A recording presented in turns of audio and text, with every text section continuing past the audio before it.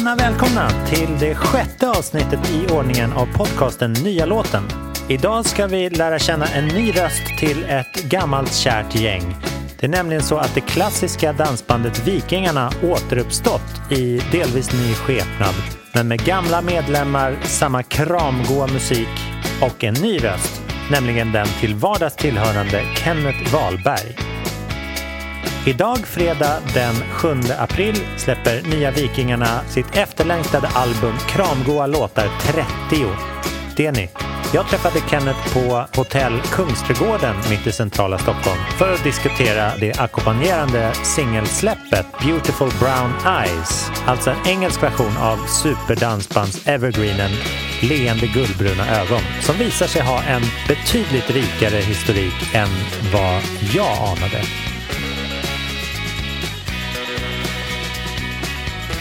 Här för att leda vägen genom den historien har vi honom. Sveriges kanske mjukaste sammetsröst. Malmöiten och Elvis-älskaren. Den fantastiskt klipske och sympatiske nyaste vikingen av dem alla. Kenneth Wahlberg. Tack så mycket. Vad roligt att du är här. Vi får vår första gäst från de sydliga bredderna. Jag brukar alltid lägga in en liten applåd direkt efter välkomst. Har du någon favoritapplåd jag kan lägga in? Favorit också? Ja. Ja, men ta en Kiss-konsert från 1976 som du hittade på YouTube. Ja, men det är perfekt. Underbart. Så roligt att sitta här och prata med nya Vikingarnas, vad kan man säga, frontansikte och röst. Berätta bara lite kort vad nya Vikingarna är för någonting. Det är en nystart av gamla Vikingar. Ja. Så att vi har kört igång igen efter 12 års uppehåll. Så har Vikingarna la ner 2004. Jag tyckte det var jättekonstigt att man inte, de här låtarna fick spelas ute live. Att folk inte kunde höra dem. Och jag tyckte det var synd med att de inte fick spelas live. Så att jag tog kontakt med Jörgen Arnemar då, som är Mr. Vikingarna egentligen. Han äger både varumärket Vikingarna och Kramgoa låtar. Ja, jag förstår. Och så att jag tog kontakt med honom. Sen har vi startat upp och fått med oss 3 stycken medlemmar som var med då 2004 också. Ja. Vilket är jättekul. Så att jag får lov att sjunga framför och tillsammans med mina gamla idoler. Det är ju ett fantastiskt initiativ som jag förstår gläder många i dansband Sverige. Ja, jag tror det.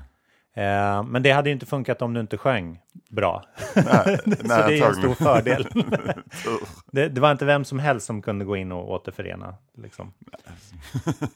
Men det måste ju vara en viss press, men framförallt en stor glädje, förstår jag. Som du nämner, du är verksam musiker och sångare.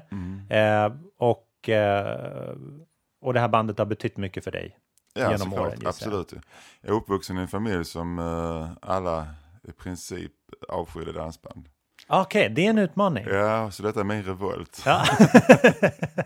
Nej, men det var faktiskt så. Jag fick smyglyssna hos min grannfru, Gulli. Ja. Hon hade metersvis med dansbandsplattor. Så där inne satt jag ofta med hörlurar. Inne hos mig själv fick jag inte. Mina bröder lyssnade bara på glamrock och hårdrock och så. Och mina föräldrar storbandsjazz och engelsk pop. Men idag står du här som vinnare, kan man säga. Historien har gett dig rätt. Vad roligt. Och med den här nya plattan som kommer, Kramgoa låtar nummer 30. Ja. Det är ett litet jubileum bara det. Bara det. Så släpper ni även ett gäng singlar och i samband med releasen en ny version av en gammal favorit. Nämligen, om du vill berätta. Leende guldbruna ögon. Ja, fast i en engelsk version. Precis. Versionen, just den här låten är ju, tror i många alla i Sverige tror att det är en svensk låt från början. Ja. Men den är ju en amerikansk låt. Spännande. Du ska få berätta mycket mer om den historien. Men först tycker jag att vi provlyssnar på er ny version. Här kommer den.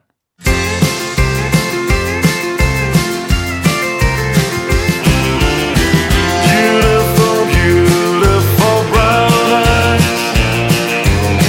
Feelings I just can't explain. Beautiful, beautiful brown eyes. I've never loved blue eyes again.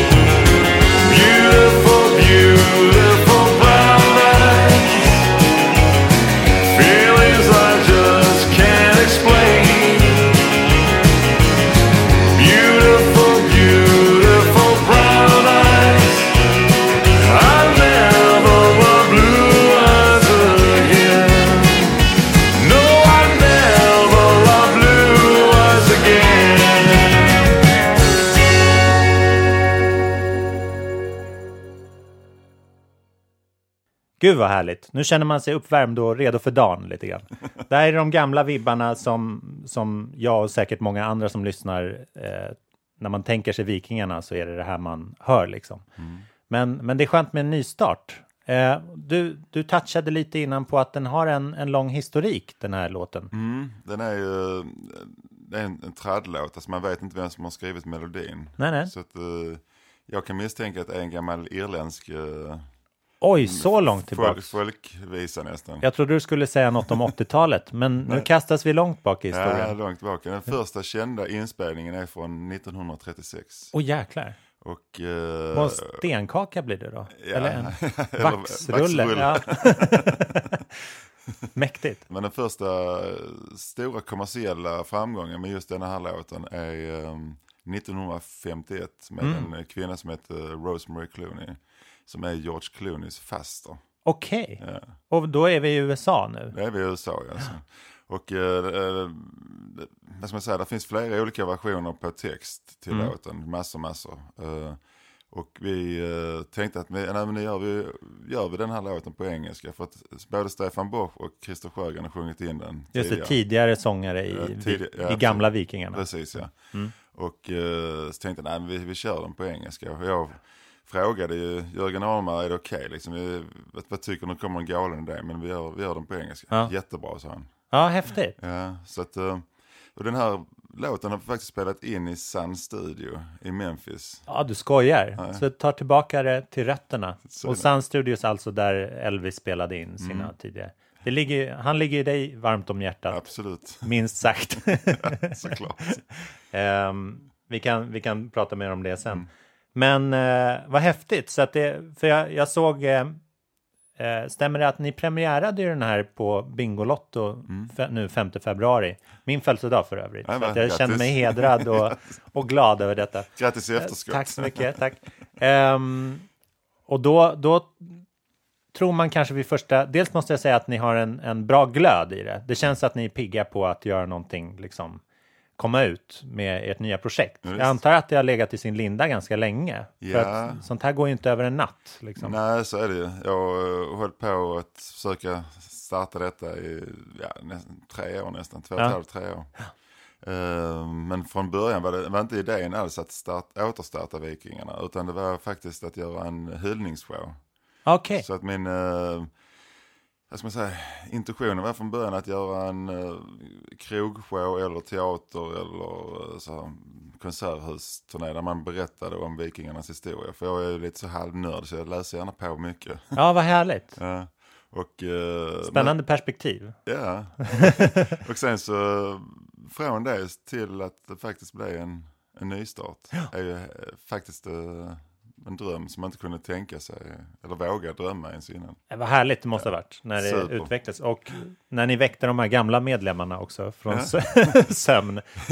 De är säkert aktiva. Men det är väldigt speciellt när man byter ut eller när man kommer med en ny sångare, kan jag gissa. För det blir lite radikalt liksom. Och det hade ju inte gått att göra det utan en sångare. Liksom. Nej, såklart. Men då där vid det här tv-framträdandet så kan man ju vid första anblicken bara tro att det handlar om en ny översättning. Att ni vill liksom utomlands med den här... För i mitt huvud så var det här en svensk låt från början. Men det är roligt att det är åt det andra hållet. Ja. Har ni ändrat någonting i text? Eller? Ja, vi gjorde faktiskt så att vi tyckte de gamla texterna som låg, de kändes 20, 30, 40-tal. Alltså... konstiga ord som inte används i engelskan längre heller knappt. Och, har du något exempel? Nej, inte så på rak arm. Utan när man läste den så det kändes lite bakåt. Gammal, vad som helst här liksom att gå in på baren och ta en whisky. Liksom. Okej, vi är på saloonen. Ja, och det var lite så att det händer, några låtar händer det lite slagsmål där borta. Det var inte alls... Så att, det är inte det ni vill få fram. Nej, och vad ska man säga, det vi gjorde här, i princip så, den svenska översättningen, den gjordes på 60-talet. Långt innan Vikingar spelade in. Det var faktiskt det första bandet som spelade in den var Sven Ingvars. Ja, men sen innan det har det även varit en annan version i Sverige också, som också spelades in 1951, samma år som Rosemary Clooney. Okej. Man kan översätta många gånger. Precis, i alla fall. och det vi har gjort nu, då satte jag och vår manager, Peter Thorén, vi satte oss ner och skrev en ny text som, vad ska man säga, nästan till den texten folk känner igen, svenska. Så att vi egentligen översatt den tillbaka till vad spännande. engelska. Det är lite som japansk kokkonst åker över till USA och berikas där och kommer tillbaka igen. Ja. Eller någon sån liksom kulturutbyte som det sker lite rundgång. Ja, verkligen. Och sen så gjorde vi den lite mer rakt på sak vad det handlar om. Så att vi sjunger faktiskt i en textrad I wanna make love to you.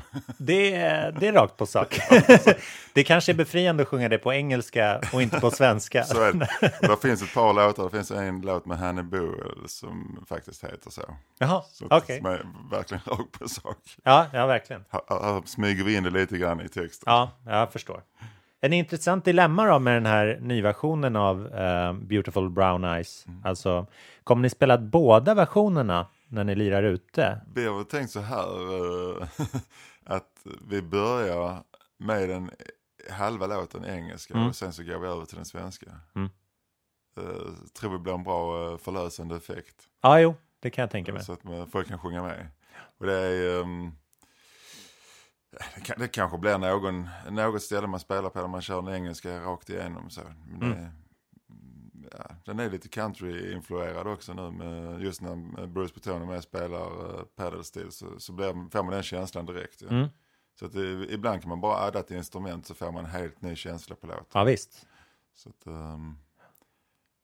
det är intressant med instrumentering faktiskt. Ja, har ni slagits om något annat? För att det är jag gissar att ni var tvungna att spela ihop er som ett band lite mer efter det här långa breaket liksom. Nej. Svaret är nej. Nej, faktiskt inte. De här alltså både Kent Andersson basisten och Erik Lim keyboard, de har ju varit aktiva hela tiden ändå. Och i andra projekt. Erik har haft sitt eget band och Johan Någren trummor också spelat mycket, så att för deras del så var det nog liksom bara ungefär som cykla. Ja, det är bara att ta upp det igen. Det här passar ju. Ja. Och sen de nya musikerna, tagit in då Chris Andersen och Martin Lindqvist är ju fullblodsproffs, så att det känns väldigt skönt och tryggt. Det var en skön kostym att sätta på sig. Ja, precis. Vad grymt.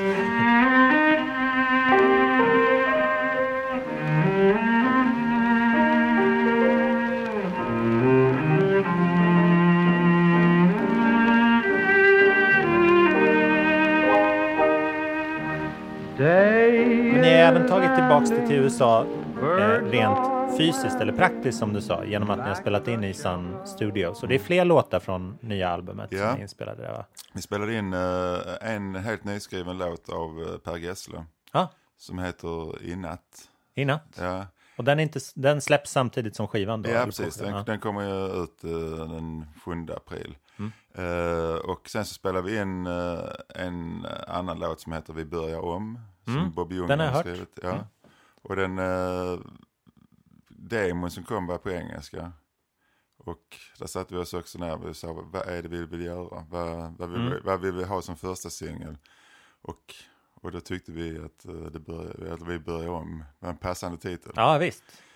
Och för min egen del var det väldigt bra också, för att jag och min sambo, vi är separerat, men vi har träffats igen och verkligen så att vi kan inte leva utan varandra. Så vi har också börjat om i samma veva som detta. Så det var fint. Ja, jag förstår. Ja. Det är mycket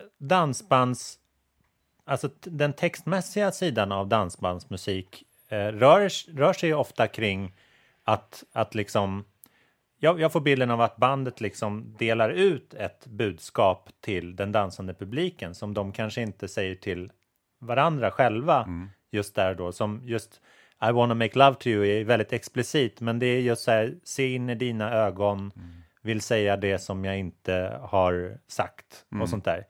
Och du blir som en slags kommunikatör för deras känslor på något vis. Kul analys.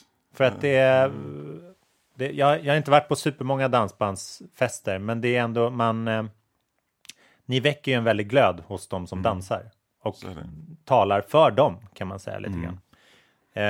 Det tycker jag är en fin egenskap. För att det är liksom, fastän ni är huvudakten, så är det de som dansar som spelar huvudrollen på era konserter, kan man säga. Absolut. Det är inte som i många andra genrer att all publiks uppmärksamhet riktas mot scenen, utan liksom mot samvaron med varandra, eller vad man ska säga. Det är så får man ändå lite blickar som mellan varven från dem. Så att det, gud ja. Det är full glädje. Jag kan säga att den publiken, du får inte en gladare publik. Nej. Och sen är det även folk som sitter och lyssnar bara. De är aldrig uppe och dansar, de sitter bara och lyssnar. Och sen finns det de som står längst fram och filmar och tittar och kollar. Och, som på vilken konsert som helst. Det är ett heltidsjobb. Ja, det är blandning så. Det jag skulle vilja säga också, det var i Sand Studio gjorde vi ju gick vi verkligen tillbaka till rötterna. Så vi spelade in Elvis första stora hitlåt, That's Alright Mama. Okej, vad kul. Fast på svenska. Jaha, all right. Så där gjorde vi en översättning till svenska. Kommer vi få höra den också? Ja, absolut. Det heter Okej nu mamma. Det är okej mamma. Vad coolt. Och lite nervöst, men jag fattar att det var övervägande härligt. Ja, liksom. Naturligtvis. Det är ju, när man är i Sand Studio och spelar in, och då är det ju ett museum på dagarna. Och sen på kvällen klockan 18 stänger de. Då får vi komma in och börja rigga. Sen en timme senare så börjar vi inspelningen och sen slutar inspelningen 1. Ja. Så det är de timmarna man har på sig. Så då gäller det att man är inrepad med varandra. Det är ingen tid för slarv. Men det roliga är ju att det är gammal teknik där inne. Det är ju en hårddiskinspelning, så själva den är ju på. Men övrigt är alla mikrofoner och instrument, allting är det som står där. Piano och harmoniorgel och sånt här, det är gammalt. Ja. Och micken jag sjöng in det var från 1943. Så det var en RCA. Oj, vad häftigt. Ja, det är kul. Så det blir ett speciellt sound. Och sen är det extremt mycket voodoo i väggarna. Ja, jag kan tänka mig det. Man sugs in i detta. Det finns ju några sådana där studios i USA som bland annat svenskar brukar vallfärda till och spela in, som Electric Ladyland, alltså Jimi Hendrix-studion. Nashville har ju ett gäng. Ja. De har ju med Blackbird-studion som var tidigare Creative. Och sen är det ju RCA2. Just det. Men det är också museum, men man kan gå in och spela in där. Och New Orleans som sagt. Man tror kanske att det bara är museer. Men det går ju, de är fullt verksamma. Det är det som är så häftigt. Det är lite som Abbey Road. Ja, precis. Man kan liksom mejla dem och boka rummet där Beatles spelar in. Det är helt sjukt. Men jag måste säga det, i Sand Studio är det en sån här klassisk grej. Där är ju Bill Black, basisten, Elvis basist. Hålet efter hans ståbas är kvar i golvet. Gud vad mäktigt. Det är lite som kanonkulan på Stortorget. vi tar inte bort det.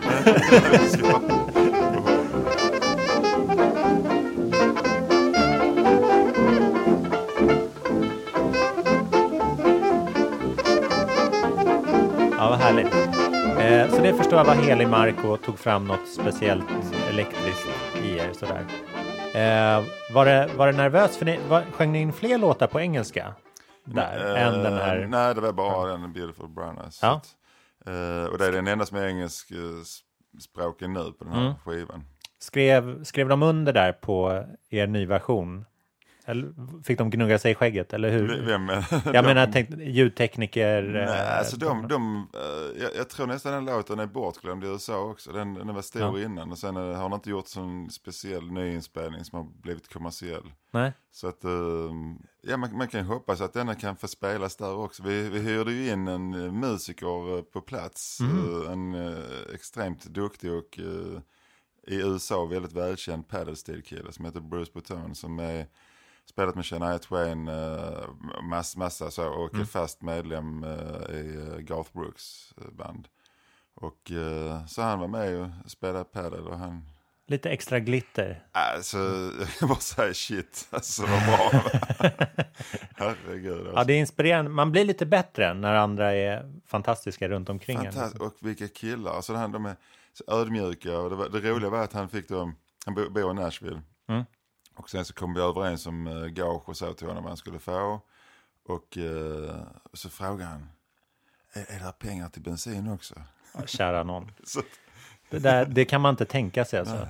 Men det är också en grej med USA att det finns ju otroligt många bra musiker. Så alltså man tror att de är exklusiva för att de har spelat på en viss platta eller sådär. Att de är förmögna resten av livet. Men de kör ju verkligen bara, som du säger. Det är för han berättar också, de har ju mycket sådana här inspelningssessions. Och då har de 3 tider per dygn. Så du kan bli bokad mellan 10 och 1, 2 till 5.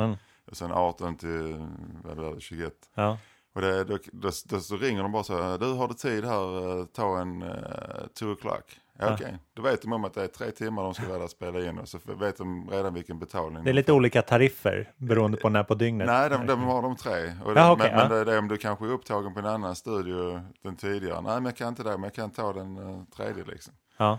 Så att tiderna är redan satta, de vet redan vad de ska få betalt för det. Men de kan också, är de snabba så sätter de på en timme och går och då får de ändå sina timmar liksom. Ja. Och det är ju ett fantastiskt system. Och de har inte heller noter utan de spelar med siffror.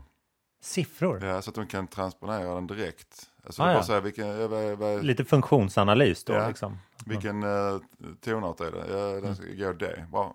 Ja. Så vet han precis. Behöver inte skriva om det utan de sätter det direkt. Otroligt smidigt. Fint system som vi borde ta. Ja, verkligen.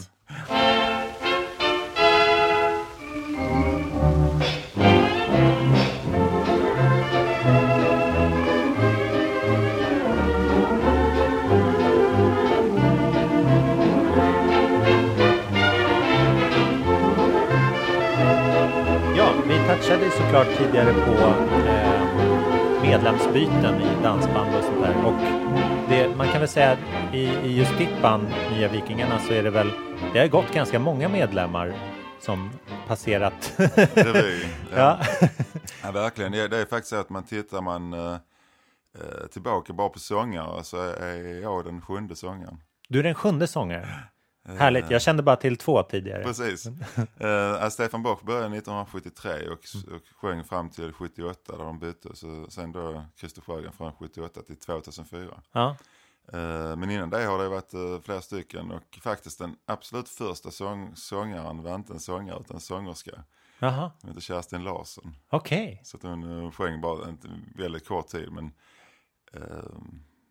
Ja, men det är ändå intressant. Det är ju ingen som känner till det. Nej, men det är en intressant kultur att man att vikten av att behålla de här orkestrarna är ju liksom stor. Så att man vill liksom, det finns en acceptans att ändra om lite i konstellationerna för att få det att fortleva. Ja, liksom. Och det är många band och det är som är så här som inte alls har några originalmedlemmar kvar. Det är både Visex och Sannex och you name it, massor. Ja. Men sen, där finns ju andra band också, större band ute i världen som har bytt sångare som klart är mest utsatta. Ja. Så, till exempel man kan ta Genesis när Peter Gabriel hoppade av. Så tänkte jag, det finns ju ingen som kan ersätta det. Nej. Och sen kom Phil Collins in och var bättre. Ja, precis. Eller tog det vidare till någonting annat. Liksom. Vi har en trummis. Han kan ju sjunga. Och sen är det samma med nu, vilket är kul ju, det att de har återupptagit Queen och med en ny sångare. Som just det, de har äntligen fått till någonting där. Det har varit många som har diskuterat som ersättningssångare. Ja, precis. Just så att man får komma och höra musiken liksom. Men han sa något väldigt bra som jag tycker precis likadant. Det är att man är ödmjuk inför uppgiften och tar över efter någon. Jag kan ju aldrig bli Christer Sjögren. Folk kommer alltid jämföra ändå ju. Ja. Och samma sak för Alan Lambert, att han blev jämförd med Freddie Mercury. Ja. Så att, men jag såg faktiskt på Sweden Rock förra året. Shit vad bra han är. Ja, vad kul. Ja, han är väldigt flamboyant och out there liksom. Ja. Men det är bara att säga det. Det är detta alternativet ni har. Ja, precis. Ja. Nu har ju Kent lagt av precis. Det skulle vara intressant att lyssna på nya Kent om 10 år. Ja, absolut.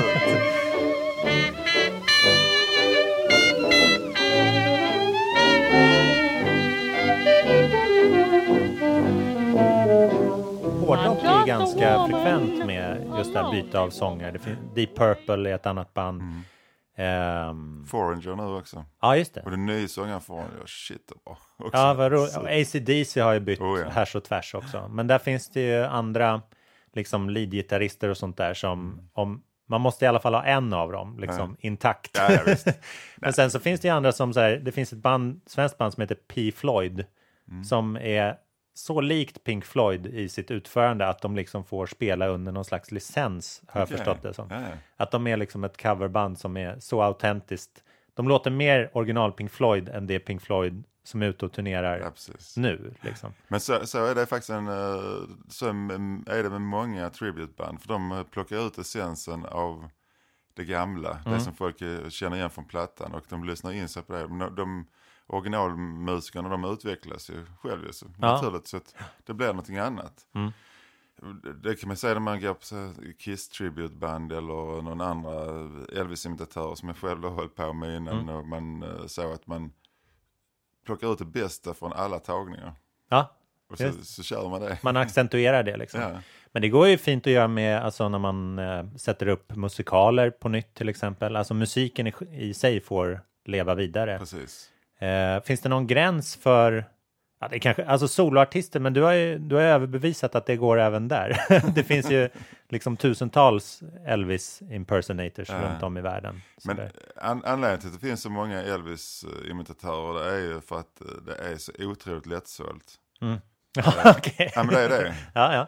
Folk vill höra det och den enda chansen att höra det live det är att se en Elvis-imitatör. Ja. Och folk vet precis vad de ska få. Ja. De ska gå och se en Elvis-show och de vet att det kommer stora hitlåtar om man är nöjd och glad och den här välbefinnandet infinner sig med igenkännighet. Ja. Och det är samma sak här med dansband, det är igenkännighet. Och framförallt här Vikingarna som har så extremt många stora hitlåtar. Så de har över 40 låtar på Svensktoppen och sålt 11 miljoner skivor. I always will. And while I'm so lonely, I'm writing you only to see. Jag kan tänka mig att själva dansbandsbranschen är ganska glad också.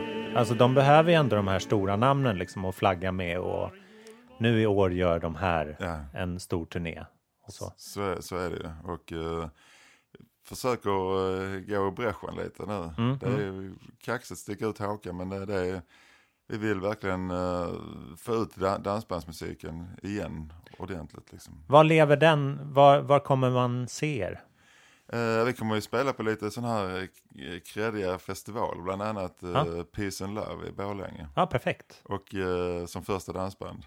Ja, det är utmärkt. Ja, så att sen så är det ju de här vanliga dansbandsfestivaler och sånt runt om som vi spelar på.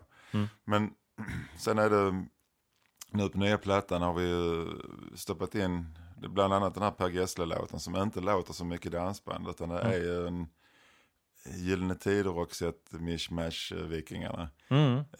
Och hoppas att vi får radiospelningar på andra kanaler än bara dansbandskanaler. För att det spelas inte mycket på P4 och P3 och sånt här utan, och de här Mix Megapol och sånt, det är dit man vill komma in med låtarna och då får man anpassa sig lite grann kanske. Precis. För att få det spelat. Det är lätt att se ett spår från countryn och Elvis och tidig rock'n'roll och sådär som har liksom spritts ut i många genrer. Och där kanske man behöver berätta då och då att även dansbandsgenren kommer ju i allra högsta grad där. Det är nästan den som är mest autentisk eller intakt med det. Tittar man idag på band som Lasse Stefan som är extremt country-influerade. Då har Vikingarna också varit innan och där är vissa låtar är ju direkta countrylåtar. Och dansbandsgenren har ju alltid letat låtar i USA som man tar hit och gör om. Och texterna i countryn är ju också väldigt så här jordnära och vardagsromantik eller vardagshändelser som är fint och bra tycker jag. Så det är inte så plastigt utan det är det man vill säga till folk och skönt Och det kanske är, alltså vi kanske kommer till en tid där dansband blir en väldigt politisk musikrörelse, vad vet jag. Ja. Men den blir ju starkare av att den håller sig inom ett visst fack, liksom, rent textmässigt. Ja, det är både ja och nej. Jag skulle vilja att man, vissa låtar är väldigt allvarliga också. Så att, men där finns ju både de här liksom, lite med glimten i ögat och där man skämtar i princip. Och sen så kommer det vardagliga, men det kommer även den här, till exempel Den stora dagen, där det är en kvinna som går hemma och är ensam och barnen ringer en efter en och säger att de inte kan komma på hennes födelsedag, så hon går och lägger sig ensam ändå. Och fy fan. Ja, och det är nog mest sorgliga låten som finns. Alltså. Ja. De har stått hela dagen och väntat vid sin blommiga gardin och de kommer bara, nu ger hon upp. Liksom. Och den här låten har ni spelat in? Ja, Vikingarna spelade in den, ska vi säga här, jag inte säga fel, tidigt 80-tal, eller 82 tror jag det. Ja. Men den har ju legat på repertoaren alltid. Folk vill lyssna på den. Den är hemsk. Ja. Men fin, väldigt fin. Ja, men de kvinnorna behöver sin talesperson också. Yes. Det är viktigt att det kommer. Ja, det är ju alla äldre som vi glömmer bort, och det får vi inte göra. Nej. Vi måste ta hand om det.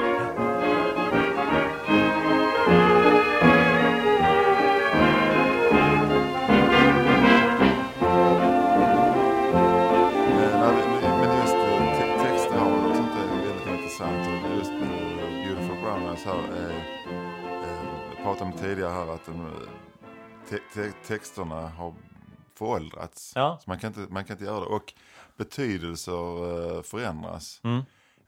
Vi fick in en låt som vi tyvärr inte spelat in nu på plattan från Bengt Palmers bland annat då. Och där textraden var låt mig vara din eskort. Ja.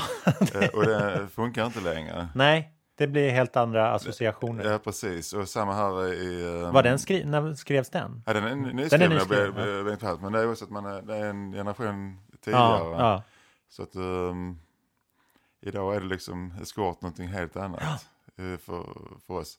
Men nu ska jag åter till den här Beautiful Brown Eyes. Så att en av textraderna från en tidig version är Willy oh Willy, I love you. Och det funkar inte idag liksom.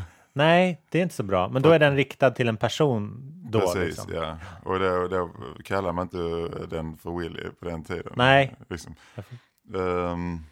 Ska säga om jag hade någonting annat här. Ja, läs några fler. Det här är jag ska säga. En annan textrad här är A woman never knows troubles until she has been married to a man.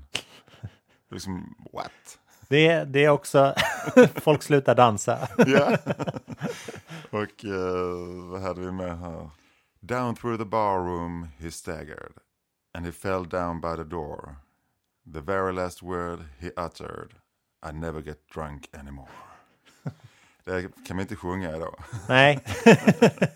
Det är många sådana ord som man kanske inte ens använder i engelskan heller längre. Så att det är intressant att se hur även texterna föråldras ibland, och man kan få lov att nyskapa. Ja. Så att, det sägs att det är lite av svenska hitmakares styrka är att man vill vara så extremt noga med tydligheten i sina texter. Det är bland annat, alltså Max Martin använder sig av jättemycket när Britney Spears och fram till nu och Justin Timberlake och allting, att det är så vi skriver så att vi skulle förstå det. Då förstår de det ännu mer. Ja, liksom. Så man får, vi kanske har en klarhet som kan se på det engelska språket utifrån lite grann.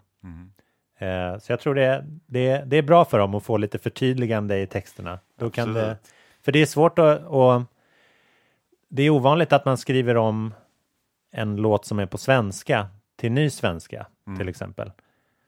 Det kanske hör hemma i psalmböckerna och sådär. De brukar skrivas om lite då och då. Ja. Men annars så, om man inte förnyar språket så riskerar ju låtarna att dö. Precis, så är det. Ja, men det var faktiskt också en av låtarna som Vikingarna, som vi kör live. Jag var tvungen att ändra ett ord faktiskt. Jaså? Ja, för att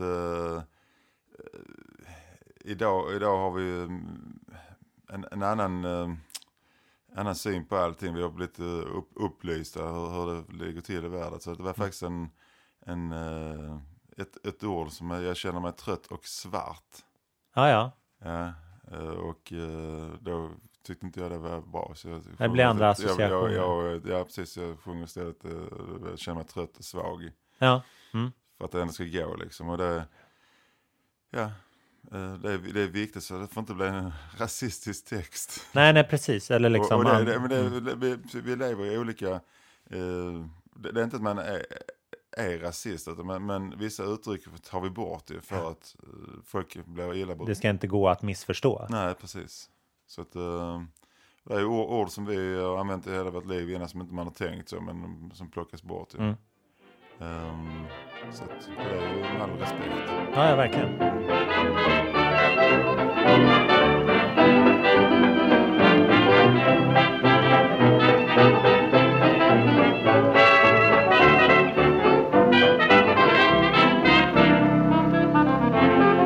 Nu ser vi framåt då. Det är 2017 och det är vår. Ni ska ut på en härlig turné eller har konsertdatum och sånt där. Christer har approvat över den här återföreningen.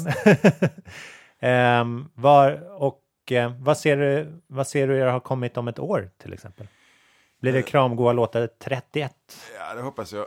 Det som sker nu är som sagt, släpper skivan och sen så ska ut med sommarturné, och där under tiden så faktiskt håller vi på redan nu börja titta på julalbum. Ja, fräckt. Ja. Så att det är väldigt, väldigt spännande. Så börjat samla på låtar redan vad vi ska köra, och vi får se var den tar vägen. Men vi har en högt mål att göra den bästa julplattan någonsin. Ja, det är inget dumt mål alls. Kaxigt. Ja. Men det kanske inte man kan göra. Men har åtminstone chansen att välja ut de mest älskade låtarna och få in nyskrivet material som med mycket varm julkänsla. Själv älskar jag traditioner och jul. Och det känns ju konstigt nu, precis när julen är över. Liksom, börja tänka på nästa jul. Men så är det ju inom all underhållningsbransch. Man måste ju tänka liksom 6-9 månader framåt. Precis. Och det ska bli jättespännande att göra något svulstigt, stort och mäktigt i jul. Ja, jag tycker även krogshow lät som en rolig idé. För det finns mycket berättelser och man märker att du kan dem by heart. Nej, men det är ju det är lite av en uppgift också om man ska fronta ett sånt här band, att man måste veta historien. Och jag har så en otrolig respekt för det som har gjorts tidigare, och alla medlemmar och alla låtskrivare som har varit inblandade tidigare också, som tycker låtskrivarna får alltid för lite cred. Ja, det är de som har skrivit låtarna. Ja. Och så det är någonting jag också vill lyfta fram när vi är ute och spelar live. Det är att berätta vem som har skrivit låtarna. Ja. Och härligt. Man tolkar ju, var gång man sjunger en låt så tolkar man den på sitt eget sätt. Jag brukar göra så när jag ska lära sig in i en text, är att innan jag börjar lära mig texten, hur den egentligen går, så försöker jag förstå texten. Vad har låtskrivaren haft för budskap i texten? Vilket gör att det blir mycket enklare. Jag kan tolka det fel, men jag har fått min egen tolkning som gör att jag kommer ihåg texten bättre. Ja. Så att det är många låtskrivare som aldrig har fått ända... Ingen cred, nej.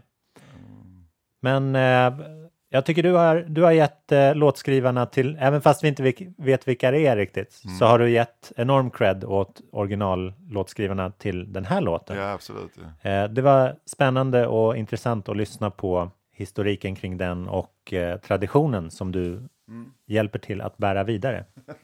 Så är det. Jag kan ju bara säga det också, att han som har skrivit då den svenska texten från början till Leende Gullbrunna ögon heter Olle Bergman.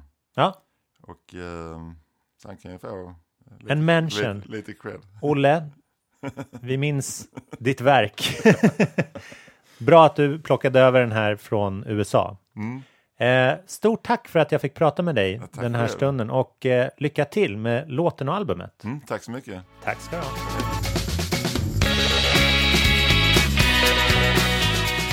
Ja, där släpper vi iväg Ken Vegas Wahlberg och hans nya Vikingar ut i folkparkerna för att köra kramgoa låtar tills vi stupar. Jag hoppas det här avsnittet har gett er nya perspektiv på en till synes konventionell låt. Nästa vecka är jag tillbaka med Albin Jonsén som är tillbaka med sin efterlängtade nya singel Flyg. Missa inte det. Ha det riktigt bra i helgen och lyssna på supermycket musik. Hej då!